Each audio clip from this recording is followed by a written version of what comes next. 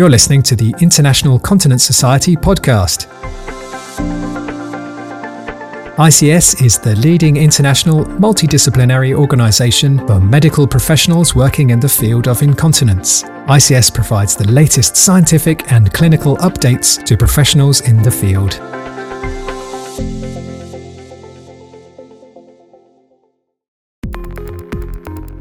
So I'm Benoît Perronnet, urologist from France, working in University of Rennes, west side of France. I've been involved in the ICS for now 6 years and I enjoy it very much. I'm very happy to take part to ICS activities in general. In what we do in dealing with incontinence, pelvic floor dysfunction, neurogenic bladder, the multidisciplinarity is really key. This is not the urologist alone, or the gynecologist alone, or the neurologist alone, or the PMR physician alone who will deal with all the problems those patients have.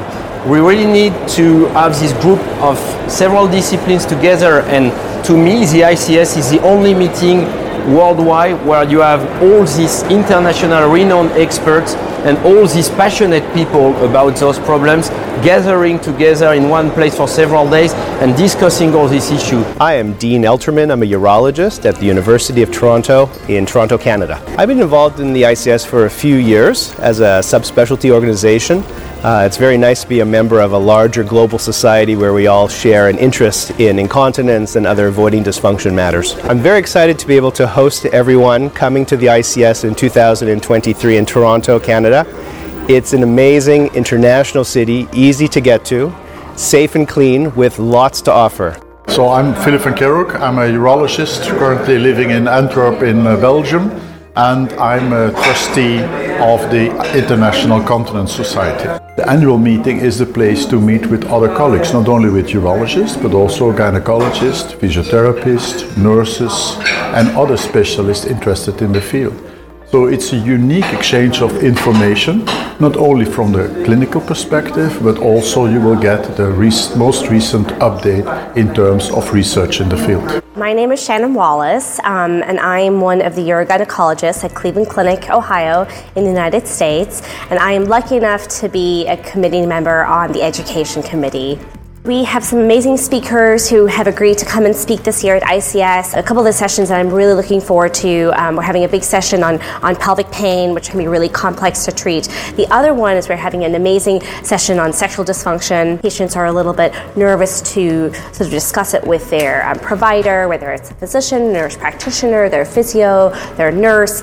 And so there's an amazing lecture that can give you some great information about this topic that we don't really discuss too much. So hi, I'm Howard Goldman from Cleveland, Ohio in the United States. I work at the Cleveland Clinic and I'm a urologist specializing in functional urology and female reconstructive urology.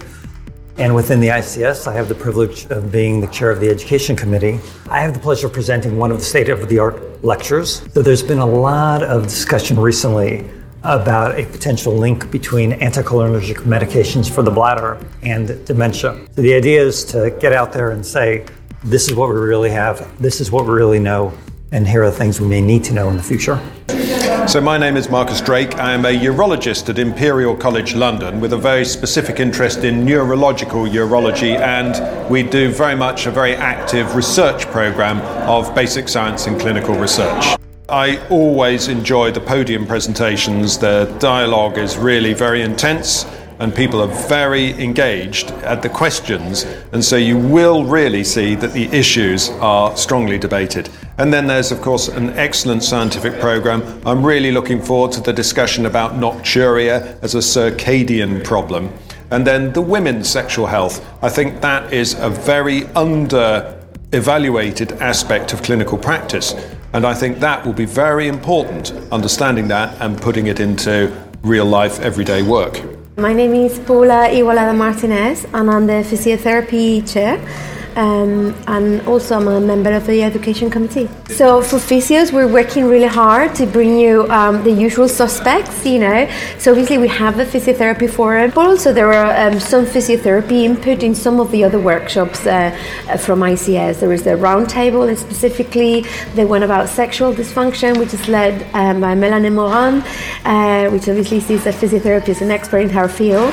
There is a state-of-the-art, specifically, there is one about sexual dysfunction in men, and there is obviously the dementia and overactive bladder syndrome, and then obviously there is quite a relevant one for physios as well in terms of bladder pain syndrome, which I think we all want to know a little bit more in terms of diagnosis and management. I'm Angie Rantel.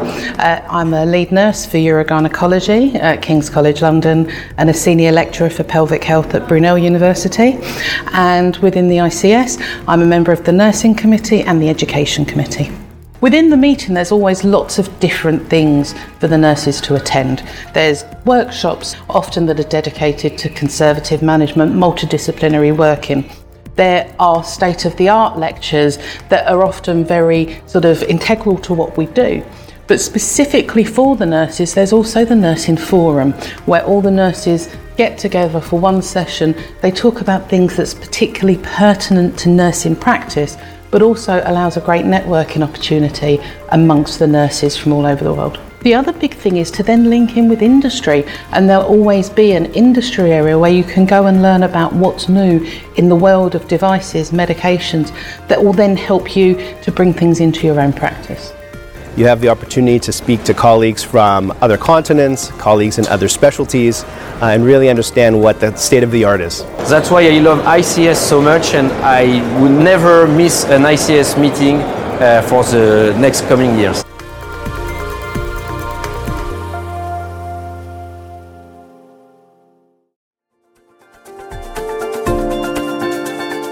International Continence Society podcast.